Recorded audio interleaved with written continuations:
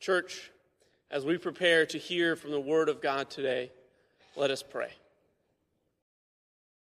Lord, reveal yourself in your message to us today through the power of your words and the actions of your followers. May these words leap off the page, and may our minds not wander. Show the fullness of your grace and mercy as we prepare to celebrate the victory over death that is in Jesus Christ. Amen. Our scripture reading today comes from John 19, verses 25 to 27. Meanwhile, standing near the cross of Jesus were his mother and his mother's sister, Mary, the wife of Clopas, and Mary Magdalene. When Jesus saw his mother and the disciple whom he loved standing beside her, he said to his mother, "Woman, here is your son." Then he said to the disciple, "Here is your mother." And from that hour, the disciple took her into his own home. This is the word of God for the people of God. Thanks be to God. When I was a junior in college, my best friend since first grade got married, and I had the honor of being his best man. And then a year or so passes, and we graduate college, and he and his wife end up moving to North Carolina, and he starts to train to go into the police academy. Now, his job being a police officer is dangerous in and of itself, but where he was moving to and going to be working in was especially challenging. And I remember talking to him one afternoon and telling him he didn't have to worry about his wife, his family, if something were to happen. A couple years later, my buddy and his wife welcomed a newborn son into their life. Their family grew. But afterwards, the constant danger and threat that he faces daily at work made him grapple with his own mortality. And it caused us to have another conversation similar to the first. And it broke my heart to hear the fear he had about leaving behind his family if something were to happen. And while I couldn't do anything about the danger in his job, I could be there to support him and his family. I knew that what I was doing was needed in that time, but it was very uncomfortable, but very necessary. You see, I had to be willing to change the shape of my life and my family to look after his. Then, when Emily and I got married in 2018, my friend had that exact conversation with me, but reversed this time. And maybe you've had a conversation like this with someone that you love or are close to. It could be that some of you are godparents. Or you've had this conversation with someone that you are looking over in the last days of their life. I also imagine this is a very familiar conversation with military families. It's hard. Facing the mortality of someone you love and trying to work through the emotion to look out for the future. Promising to change what and how you live. No one looks forward to that conversation. But it is very important in the process of caring and loving those that we are close to.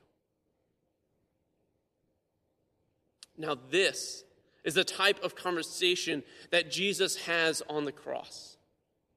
He is nailed to a cross after being beaten and whipped. Imagine his raw back bleeding, pressed up against the coarse wood of the cross. Blood flowing from the wounds on his head and his hands and his feet. Jesus is in agony. And despite this, Jesus knows the bigger plan and is focused on the community he was building rather than his own circumstances. He is calling upon his followers right then and there to cross blood and cultural lines, to embrace one another in love, and to live in a beloved community. Dietrich Bonhoeffer said this about community: the person who loves their dream of community will destroy community. But the person who loves those around them will create community.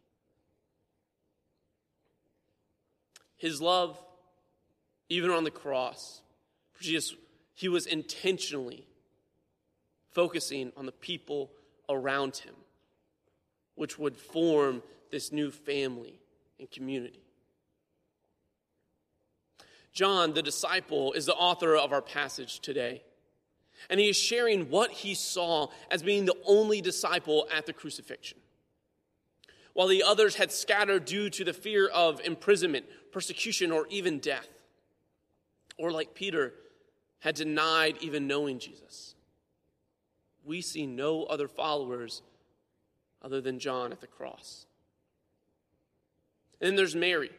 Jesus' own mother witnessed her son's death. And I've heard the saying, and maybe you have too, that no parent should outlive or bury their child. Mary, did you know? What a fitting song. I am certain this is not what she imagined. I mean, could you imagine what it took for Mary and John to be there? For Mary to know she's going there to witness the death of her son, whom she had been told would be the Messiah. What was going on in her head about those promises she had been told since the angel came to her when she was pregnant? This was her special child. She had been there for his first miracle, his first steps. She had joined him in some of his travels and ministry and been there when he taught. And the amount of judgment and ridicule she must have received for bearing a child out of wedlock, and for the way that he must have grown up being different. She is witnessing the pain in her child while not being able to do anything about it. And Jesus feels the pain of being nailed to the cross, this physical pain, while also enduring spiritual pain of sin for the very first time. And it was with some of his last words that Jesus gives the important and urgent message to his followers to build a new community. There are many famous last words in history, and we tend to remember these or examine them for meaning. But why? Is it because the speaker has nothing left to lose? Or maybe things are just in a different perspective for them now. Or it could be that it's because these will be the last words we ever hear from them. So here are these, the last words of America's 34th president, Dwight D. Eisenhower. And hear how they resonate with what Jesus says. Eisenhower said on his deathbed, "I've always loved my wife and my children and my grandchildren. I've always loved my country. I want to go. God, take me."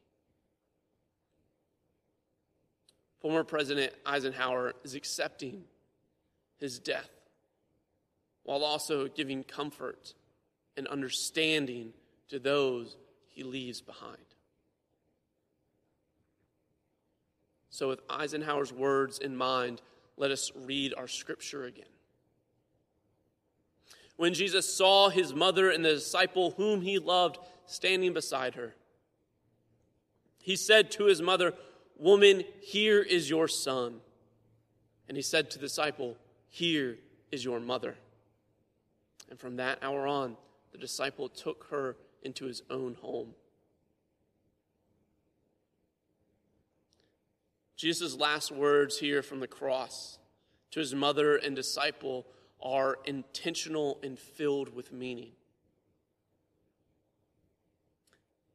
And now we might be a little confused by these last words, remembering back to earlier in Jesus' ministry when he says this about family during a time of teaching. Mary and Jesus' brothers were trying to get into a crowded area to speak with Jesus, but they couldn't get to him for the vast number of people in their way. So they sent word to try and speak with Jesus. And this is where we pick up in Matthew 12, verse 46. While he was still speaking to the crowds, Jesus, his mother and his brothers were standing outside wanting to speak to him. Someone told him, "Look, your mother and your brothers are standing outside wanting to speak to you." But to the one that told him this, Jesus replied, "Who is my mother, and who are my brothers?" And pointing to his disciples, he said, "Here are my mother and my brothers. For whoever does the will of my Father in heaven is my brother and sister and mother."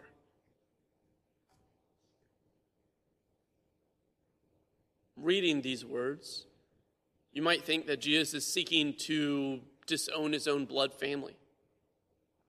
But that is not the case at all. What Jesus is doing is expanding the definition of family. He is making it broader and more inclusive. Jesus is alluding to what will happen when he is gone. That we who follow him will be in one community and family, united by Christ's blood. This family that Jesus is creating is an inclusive one. The Apostle Paul wrote that in Christ there is neither slave nor free, Jew nor Greek, male nor female. In other words, all the distinctions created by the wider world do not apply within Christian communities. The community of Christ has been made inclusive by saying that the worldly boxes such as race, gender, money, status do not contain nor define us. And so we are called to be that city on a hill that stands for love, morality, and truth. It will not come automatically. For even Peter, the cornerstone on which the church was built, had to learn and expand his view to God's view. In the book of Acts, chapter 10, Peter was praying one day when a sheet came down from heaven with all sorts of unclean animals. And as a Jew, he was not allowed to eat them. So he refused it from God multiple times, but then God spoke to Peter, said to him that nothing God has made is unclean. And this was not just about food, but about people. And now Peter, being very adaptable and flexible, for literally right after this vision and this time with God, Peter baptizes the first Gentiles by water, and the Holy Spirit fills the family.